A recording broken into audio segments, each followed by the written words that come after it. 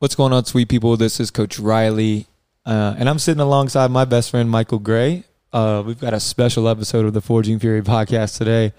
It's going to be a little bit different energy, a little bit different vibe, but yeah, it's been a minute before me and Michael have been on a podcast in a while. So yeah, the quarantine really took it away from us there for a while. So yeah, it's good to be back. We're trying to get back to it as much as we can, but we just wanted to hop on the microphone and honestly just talk about the current affairs of what's going on.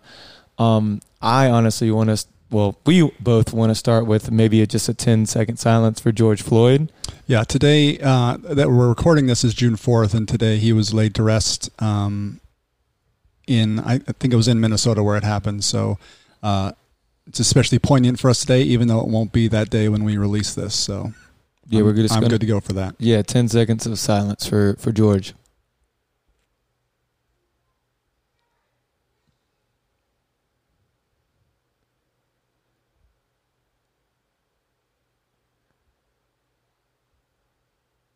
And we're back. So we just wanted to do that just to start things off and kind of even open the conversation of what's currently going on in our world. And it seems like the world's on fire right now.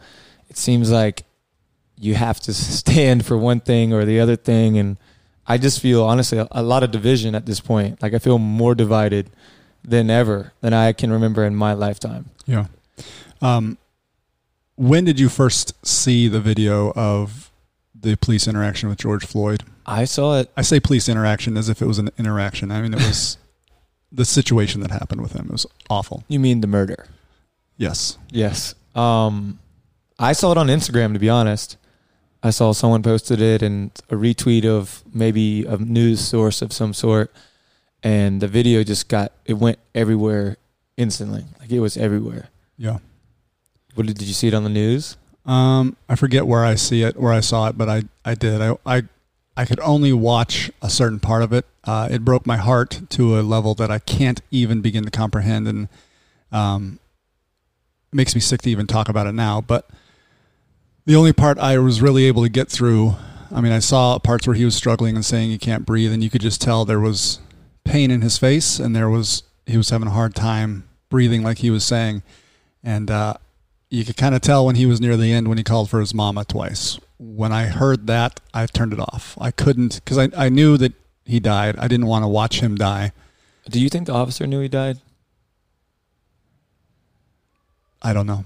I don't know either. I didn't, again, like I said, I watched just a portion of it. So, I mean, the picture you see of him is just kind of looking at the camera like, yeah, what do you want to do? So, I don't know. I have no idea what was in his head or what was in his heart. I just know what I saw was wrong, and what I saw was terrible, and it was tragic. Absolutely terrible. And someone who did not deserve to die was taken from this earth. Somebody who had family who loved him was taken from this earth. A daughter. Who had children who will never know their dad. This is the last memory they'll have of him. Yeah. It should not have done. It should not have happened. It's easy to say, and I've spoken to plenty of cops around this area and cops all over the world, really, and a lot of them have a certain stance like, hey, they got out of line. Like, that shouldn't have happened. Like, when the police, I think, when they see it, they're like, oh, man, like, that got out of hand. Do you feel like police are properly trained in de-escalation? Like, do you think they know how to de-escalate certain scenarios? I'm not going to speak to what I know about police training because I don't know anything. I have seen enough videos to know that it's not like every cop is trained to sit on the neck of somebody for 8.5 minutes. I know that's not the case. And I think everyone can agree to that. Yeah. And I have seen cops de-escalate things very well. So I don't know. I'm okay with people needing to be restrained. I'm okay with a lot of things. But there's no way you can excuse 8.5 minutes. You can't even excuse 3 minutes on someone's neck, I don't think. At a certain point, my thought goes to, at what point did the police officer think he had the situation handled? Did he think he was still at risk with his knee on someone's neck for 9 minutes? Like, because I think, in my opinion, his knee was on his neck because he thought he didn't have the situation handled with 3 other cops around him. Like, what was going to happen next? Like, was he not cuffed? His hands were cuffed, right? So as I understand, yeah, he was cuffed and had been for a little while. Even if he gets away, which would be impossible because your knee is on his neck, my man's handcuffed. Right. What's the worst that he can do handcuffed, running away? Yeah. I mean, I'd like to think that in my head he did not know he was killing the guy, but I don't know. He very well may have been like, yeah, maybe he thought, hey, I'm just going to knock him out and then that'll be the end of it. He won't be struggling anymore. And I have a hard time thinking someone would just wantonly kill someone like that, especially someone who's tasked to serve and protect the community. But I mean, the human heart, I have no idea how to read a human heart. And I think I think he would be capable of just doing it because he didn't care. Yeah. But I also think it's possible he was just not realizing the extent of what he was doing. Still doesn't excuse it, though. It's disgusting. It's absolutely just, for me, it makes my stomach hurt. Like, I want to vomit even kind of reliving and just talking about it right now. It's absolutely just ridiculous that, I mean, even just from like watching it, like people were saying, hey, stop. Like, hey, people, bystanders were saying like, hey, you don't need to do that.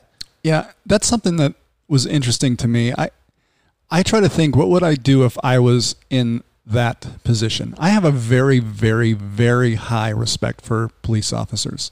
People might call me a bootlicker, whatever you want to say. I feel like they put their lives on the line to serve and protect, and the vast majority of them are good people and do their job well and care about their communities. I can't understand people standing around with cell phones for that amount of time watching him die. Mm. Now, I would never want to assault a police officer, but honestly, I would somehow let them know, dude, I am not armed. If you don't get off of him, I'm going to come and take you off of him. Even if he had to get up to deal with me and put me on the ground to handcuff, I think I would have done that because I could not watch that happen. I wanted to reach through the phone and just grab him by the neck and just pull him off. Yeah. No assault. Didn't need to beat him with a brick. I didn't need any of that stuff. I just needed him to let another man breathe. And I don't get people who just sit there filming it with their phones. That kind of disgusts me, and I have no idea who they were. Well, but it bothers me. The wormhole that I've gone through in my brain is like, what if that person with the phone wouldn't have been there? Were there several people? I think it was several people. But what if they all wouldn't have been there? Would have there ever been any documentation to fully enforce the law? Probably not. If that video doesn't exist, what happens? Who knows?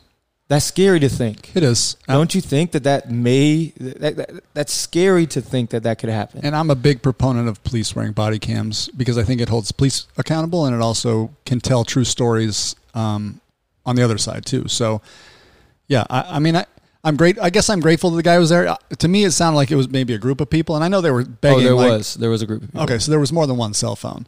Like if I was the only guy there, I was on some country road and I was filming it. I mean, maybe I'd have to just keep filming it somehow. But it was sad to me that nobody. Again, I don't want to assault a cop, but I would have gone to pull him off somehow. Every bone in my body would have been like, "Hey, this is not right. Like something has to happen." But what do you do? I mean, they begged. He didn't respond. You're going to get shot, probably. You're probably going to get some type of physical altercation with the other 3 police there that are just sitting there watching it happen. I would take a torn shoulder rotator cuff because I got taken down if it would have saved a guy's life. I would have been okay with that. Now, and maybe I would have gotten shot. Maybe I wouldn't have helped the situation because I would have gotten shot too, and maybe another person would be dead. But I just have a hard time believing that I could just have been inactive in that. Yeah, and I've seen. Listen, when I was a teacher, I used to walk home from my school that I taught at, and I've seen fights in parks and stuff. It's amazing to me how many kids just pull out their phones and love it. They love what they're seeing, and they love the fame they're going to get by putting it on Instagram. That's a sickness to me, and I don't want to even in any way compare that to what this officer did because they're not in the same realm. But at the same rate, I'm kind of like I said, if I was there, what would I do? And I think I would have risked it. And maybe it's easy for me to say as a Monday morning quarterback, but that's how I feel. It's a sickening thing to think of to think that someone would want to videotape that, and to think if they never would have videotaped that. Like I've gone down both wormholes in my brain. If that footage doesn't exist, what happens? Is he on the streets now? Are we even talking about George Floyd? Maybe. Maybe not. We won't know, but still, it's a scary thing. No, I think on some level the video brings truth to light. A reality. I think people see what actually happened. Yeah. I think that drives home the pain that people feel when they watch it, especially the black community, I would imagine. Yes. It really just drives home because you see someone's life end. I mean, not every day you watch a video where another man kills another man. No. It's sad. It's the saddest thing. So today, like I said, was a funeral, and I did spend some time watching the funeral. I just kind of thought, I'm not a protesting kind of guy, and I kind of thought, if for some reason that guy hadn't been arrested and charged, this could have been an incident when I could have seen myself protesting, and my way to kind of honor him was just to kind of look in on the funeral. And that's another thing that I hate watching families grieve on national television. Like, I kind of wish it was like, look, dude, don't have CNN in there while you're crying over your dead loved one. Well, maybe they wanted that. They'd had to pass off on that.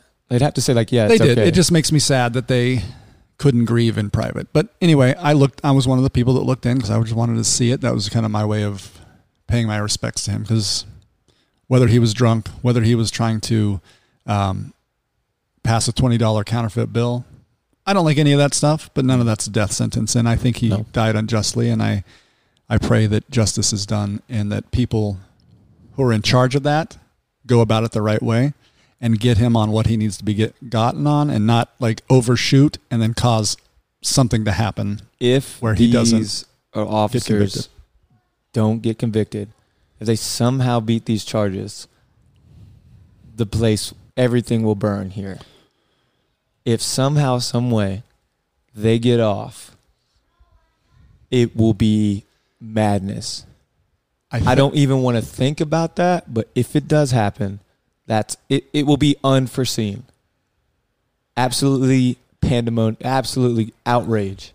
And I think it's very important that they get charged with the right crimes. Keith Ellison, who I'm not a fan of in general, he's the attorney general there, and he just upped the charges from third-degree murder and manslaughter, something like that, for the officer that murdered George. Was it second degree now, yeah? It's second degree, which I think he's got a chance to get him on that. Now, that requires that they prove that he set out to kill him, that was his intention. That's kind of a risky move, and it makes me a little nervous. There are people out there saying, why aren't you trying him for first degree? And I'm like, I don't know enough about the law to kind of have a stance here. Well, I don't know the difference in degrees, to be honest. You have to be able to prove intent and like planning. For first degree murder, that would be like, I stalked a woman for a few months, I went in, I raped her, I kept her for a few days, and then I eventually killed her. Like that shows forethought and planning. Now, watching it on video, my emotions say, yeah, that's murder one right there, because it was so detached from humanity. My man had his hands in his pockets. George did? No. The policeman, while his knee was on his neck. Oh, I thought he just had his hand on his side. But anyway, he was nonchalant about it. And as much as my emotions want that to be murder one, the descriptions of those are legal descriptions, and you have to meet a certain criteria. They're not just descriptions of how much we hate what we saw. Because in my heart, I want that to be murder one. You can't prove that in a legal court of law. So I hope they don't try to overshoot. I think second degree is probably something he's going to be able to get. I'm hoping he gets that, because I don't know how he walks. I don't know. And I don't know what the other officers should be charged with. I don't know. That's hard, because I don't. That kind of makes me think that they didn't realize what was going on, but I don't know how 4 people don't realize what's happening. And I've gone this thought in my brain is like, they weren't reacting because maybe they do that all the time. Like, they've seen that happen before. Or they've played this scenario out in their head where they could just, like, where they've seen it before, where they could just stand there and everything would be okay. Like maybe they had no idea how deep his knee was in his neck or something. Both are possible, but it's scary to think about. It's a dereliction of duty, I think, because 8 minutes is an awfully long time. 8:43, 46 or whatever. But then we have this utter explosion of reactions in the world. We have protests. We have burning of buildings and cities and social media days dedicated to honoring Mr. Floyd. And the reactions have been heartwarming, and seeing people come together and seeing people unite has been great. Like, we're capable of that. Like, we need to come together during this time more than, in my opinion, than anything. And then you've seen the bad. We've seen both sides. We've seen looting. We've seen like police being victim. Like, we've seen murders. We've seen murders.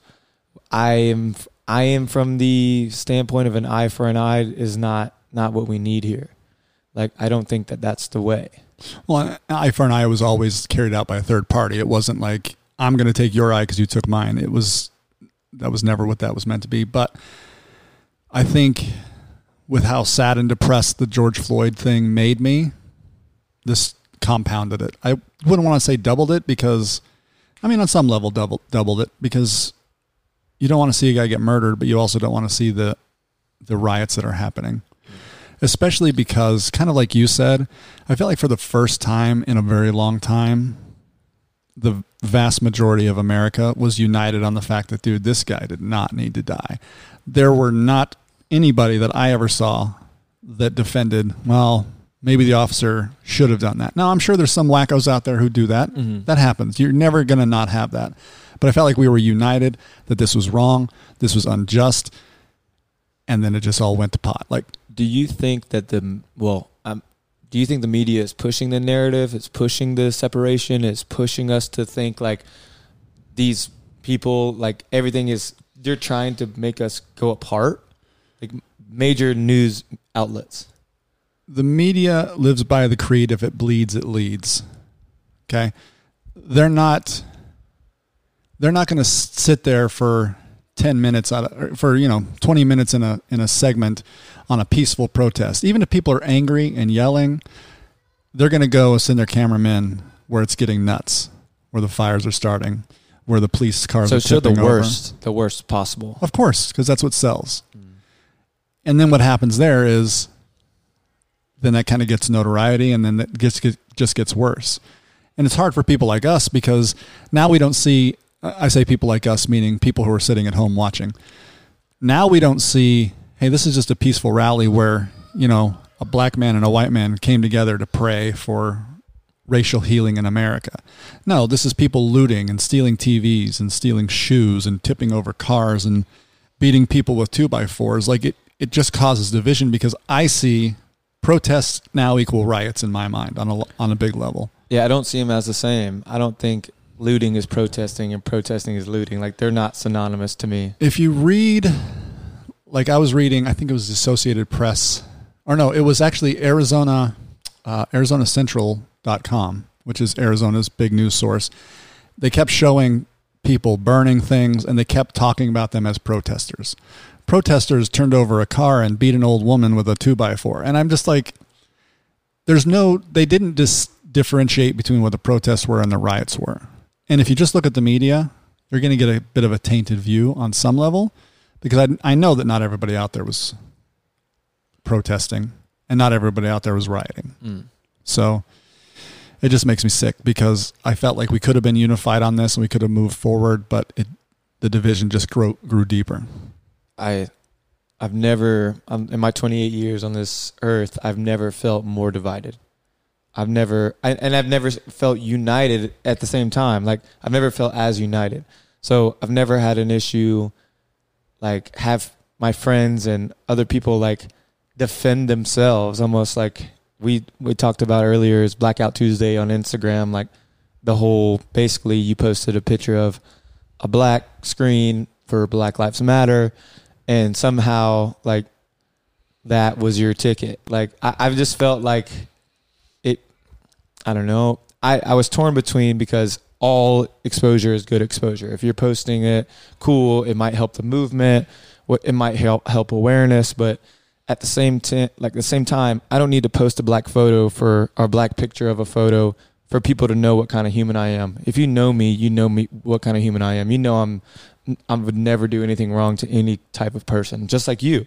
Like, I know Michael Gray, he's one of the best humans I know, and a black picture on a screen isn't going to like validate him as not being a good person. Do you know part of what Blackout Tuesday was for, though?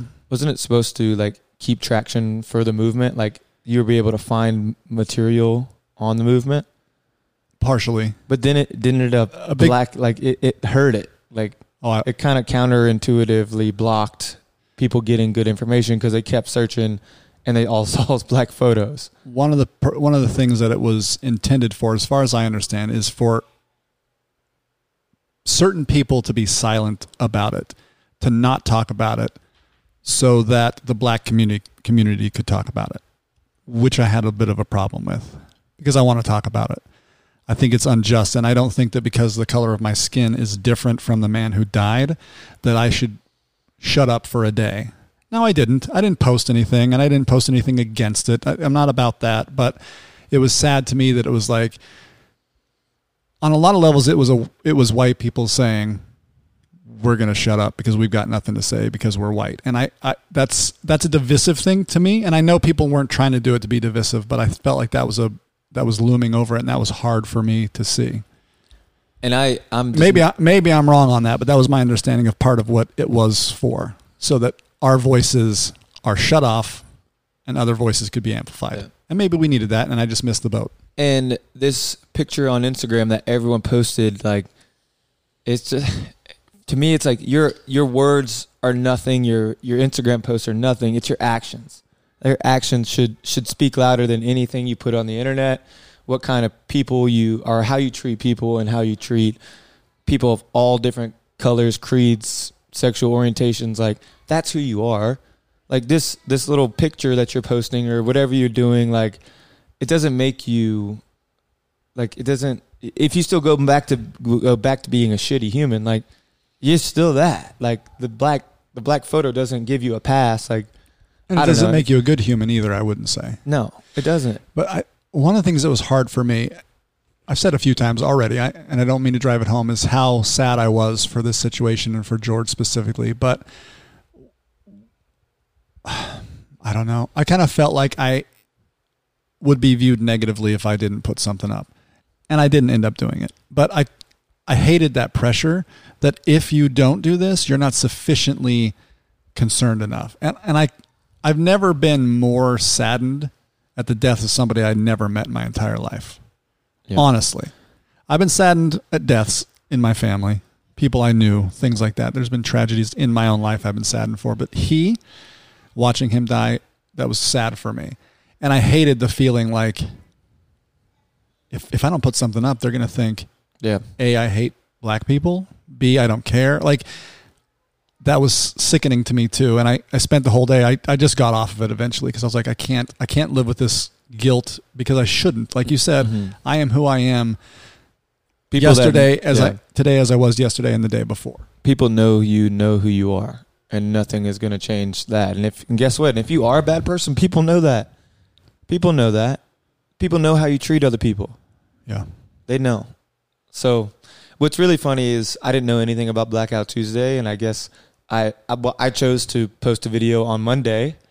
Like, I didn't know. I swear I didn't know about Blackout Tuesday. I wish you would have asked me to do that workout with you. I would have. I posted that on Monday of like a 9-minute AMRAP of bar facing burpees. And for me, it was to honor Mr. Floyd, honor people that have been all people that have been victim of police brutality, honor the policemen that have been out there in the streets doing the right thing, and honor policemen that have fallen trying to protect us. Like, it was for everyone. It was for both sides. Like, if that makes me bad, then guess I'm bad.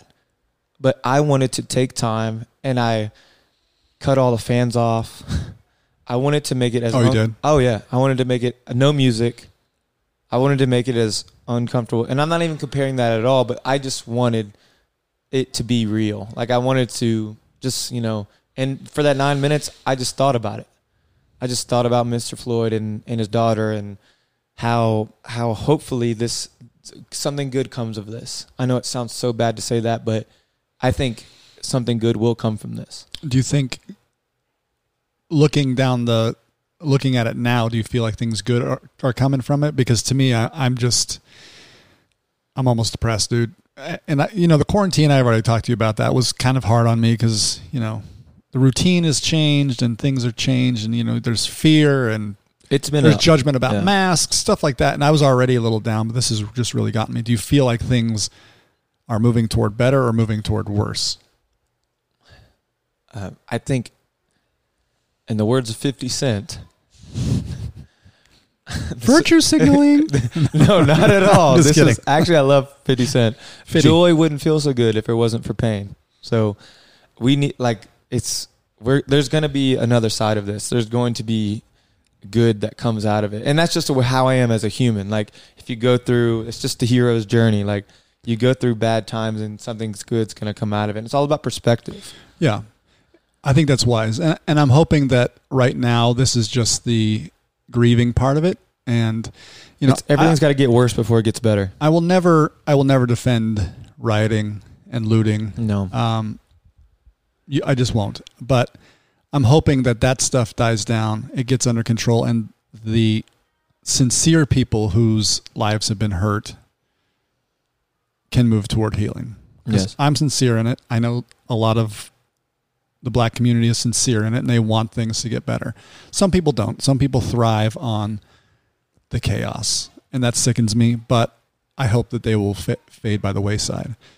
I've got a lot of views on things related to systemic racism, things like that. And I thought about, should we talk about that now?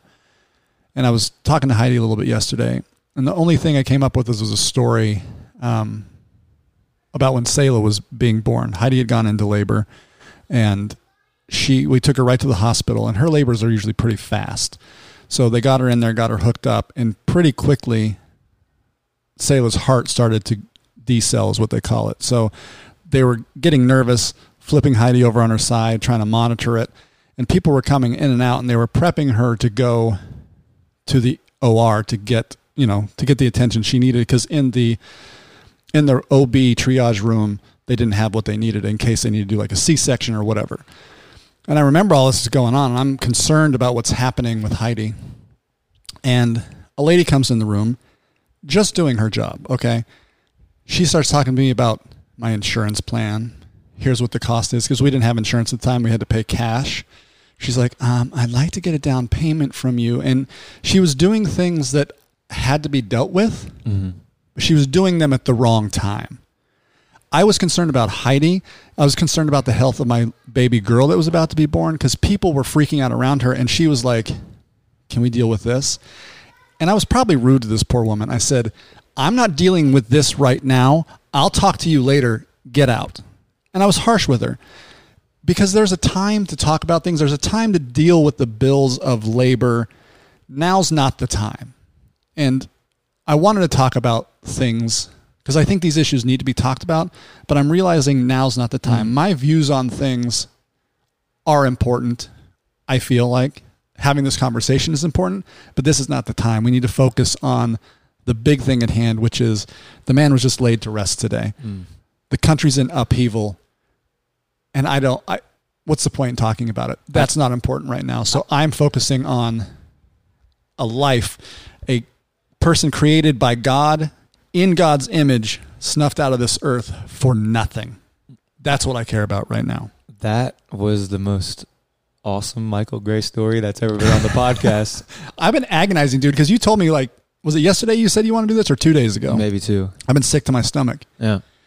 Because I was afraid of the things I was going to say and the things, I think about the issue and whether or not I should even have a voice or if I should just sit down and shut up. It doesn't matter. What matters now is we care about the lives of innocent people. And right now, George Floyd is laid to rest. There's other innocent lives that are now being affected, and we need to care about those too.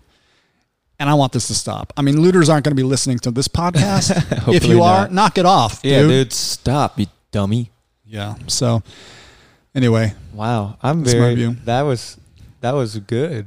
You know me, I have a hard time holding back on my views. For sure. Yeah.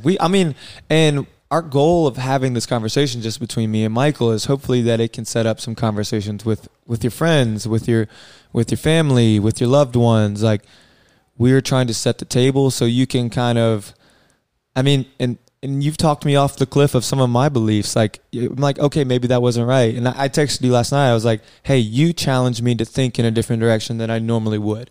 And everyone needs that in their life. Yes. Everyone needs that. So this conversation was just really just to help kind of stimulate other conversations, and hopefully you can have these conversations with your family, your friends, your lovers or loved ones. Your lovers. Probably have one lover. Okay, just keep going. Our love is a podcast. That's what we're saying, right? Yes, for sure. I think one of the things too is I'm not a big feeler. Like, I feel things, but I also run them through thoughts, which kind of tempers my feelings a little bit, which drives people nuts sometimes, because sometimes I come across as more analytical. But I thought during this, I'm like, okay, people always say to me, you don't understand what it's like to be black. That's true. I will never understand, no matter what I do. If I live in that community, I still will not ever understand. So I thought, what can I do to try to at least take a step to try to understand? And I came across a book written by Benjamin Watson, who is I think he's still current tight end for the New Orleans Saints. Mm-hmm. He's a guy that I've known for a while, not personally, but I've trusted him. I believe in him as a man, as a Christian, as a man of faith, things like that. And I bought his book called Under Our Skin, which I'm just a few chapters into, and it's challenging and it's hard on some levels. It reinforces my belief on some things, and it challenged me on other things. And that you've also kind of done that for me, because you and I don't always see eye to eye. And I don't want to just sit here and be like, well, you got to listen to what I have to say, because I have learning to do too, and I'm trying to do that. So I'm hoping this book will shed some light on it. Yeah.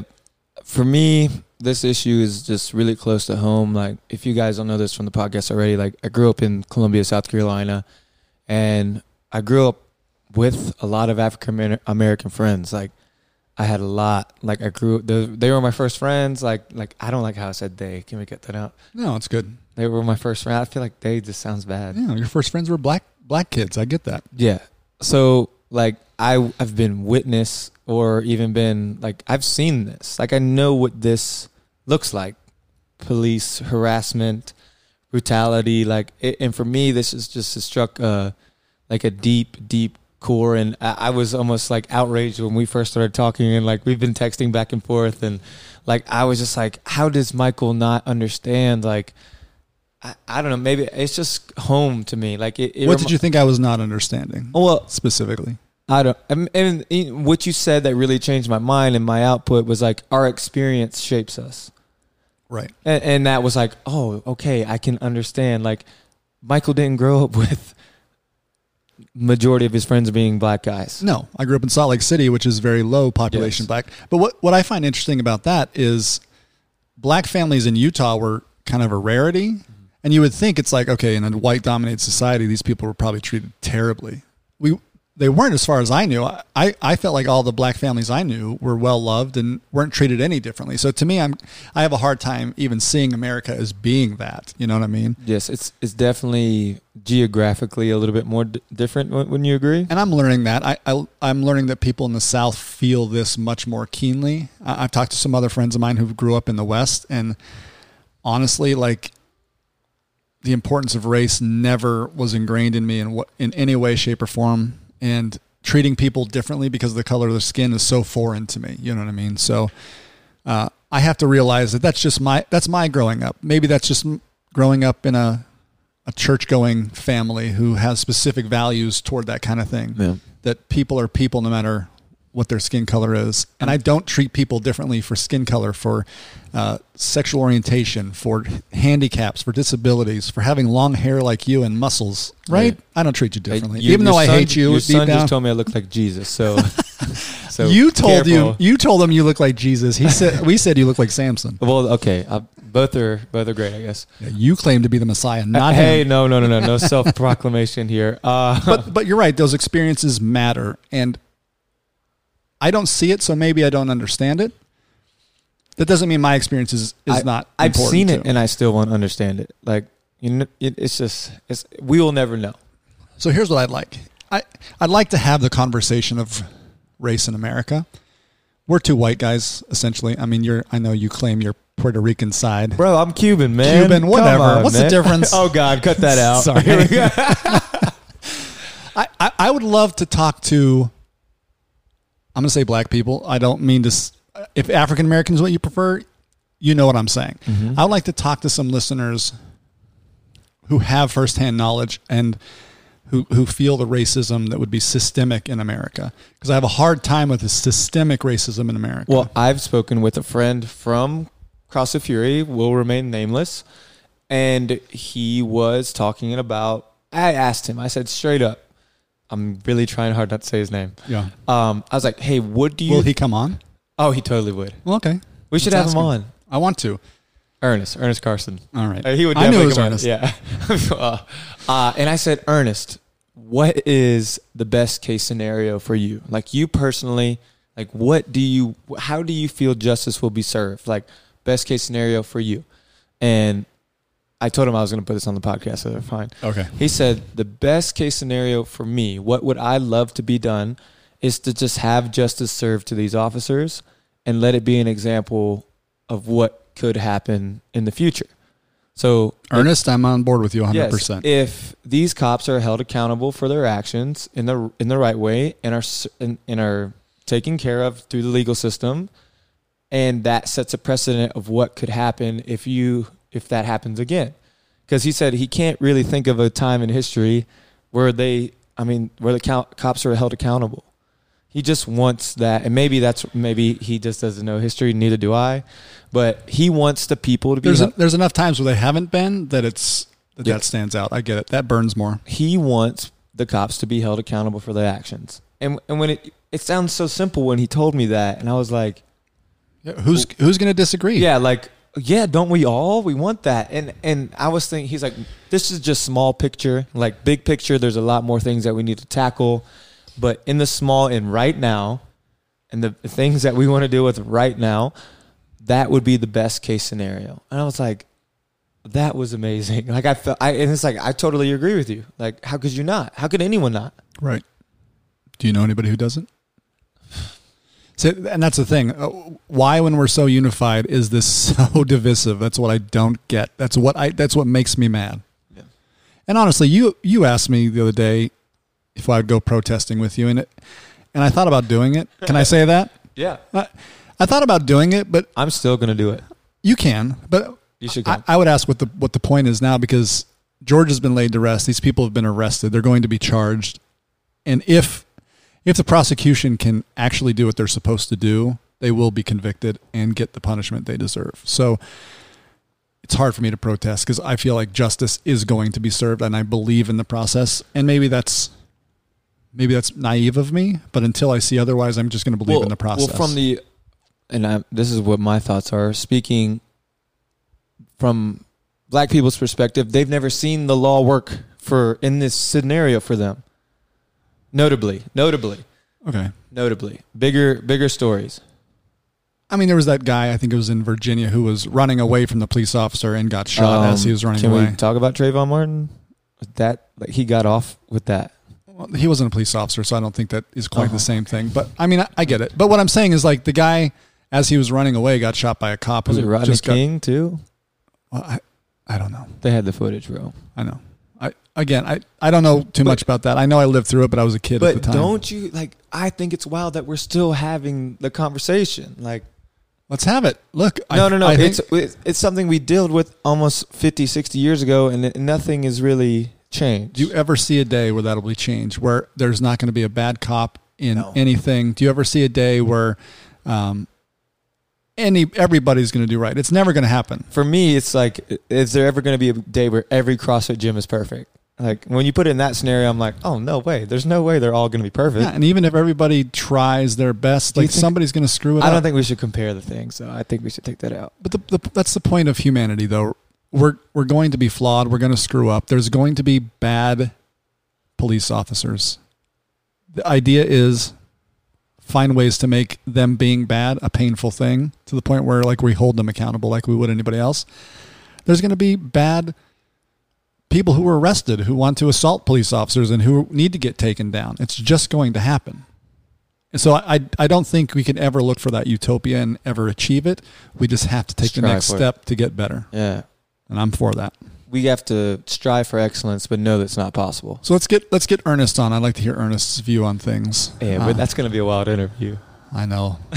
we had him on for our Christmas episode. Yeah, that was just a preview. And then, yeah, he's been wanting to get on for a while. Has he done his podcast yet? Because he said he was going to do a podcast.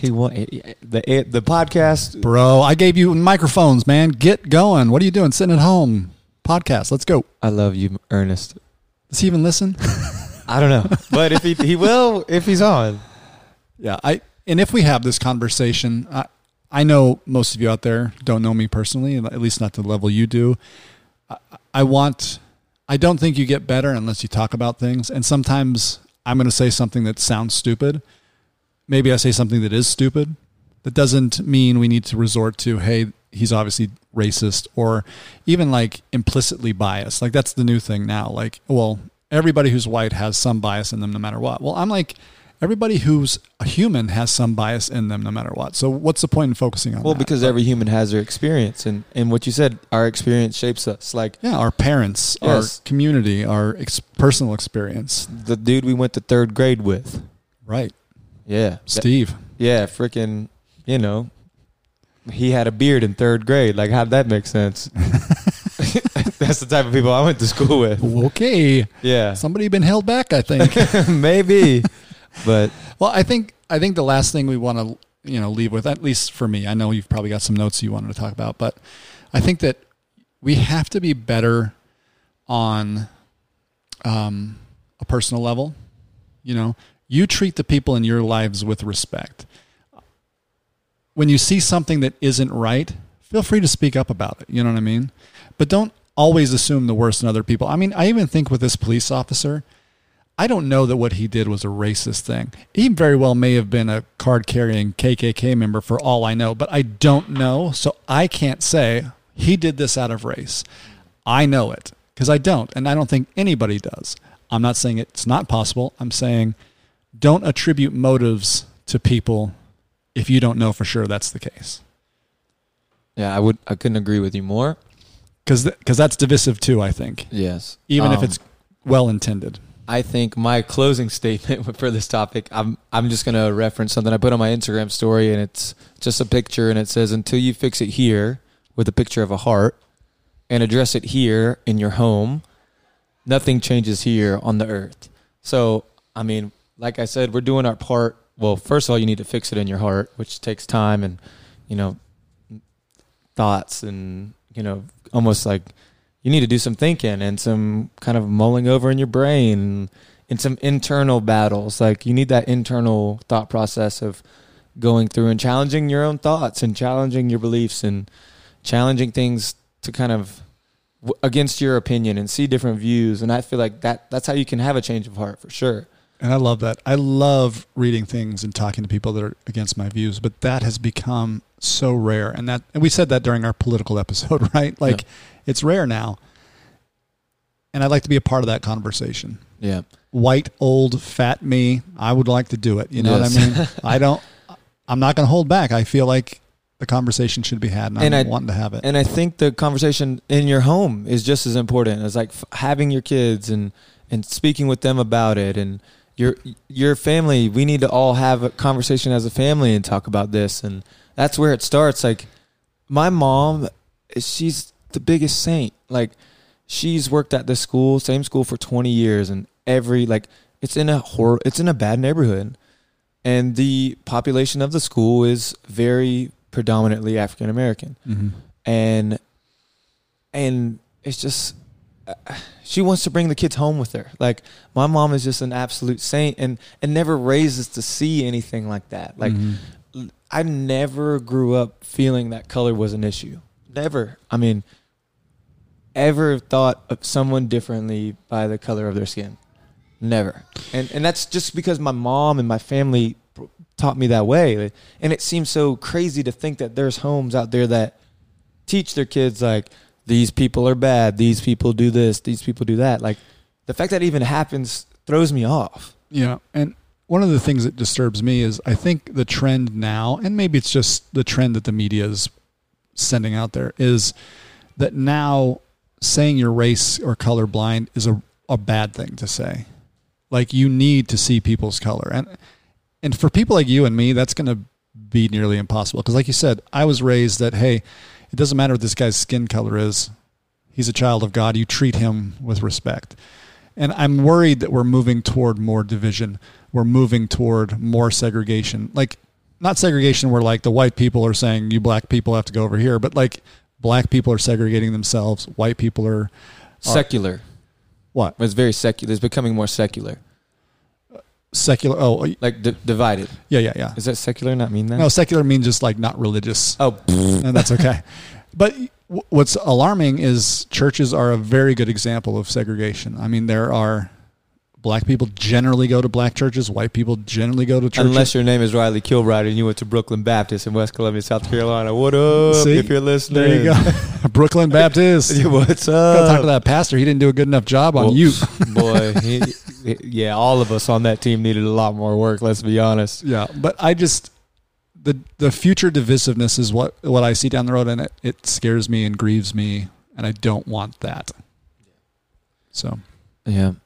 There's not really a appropriate way to end this one, but just love everyone. Like, I put love wins. Like, love is like being compassionate, being loving towards all humans.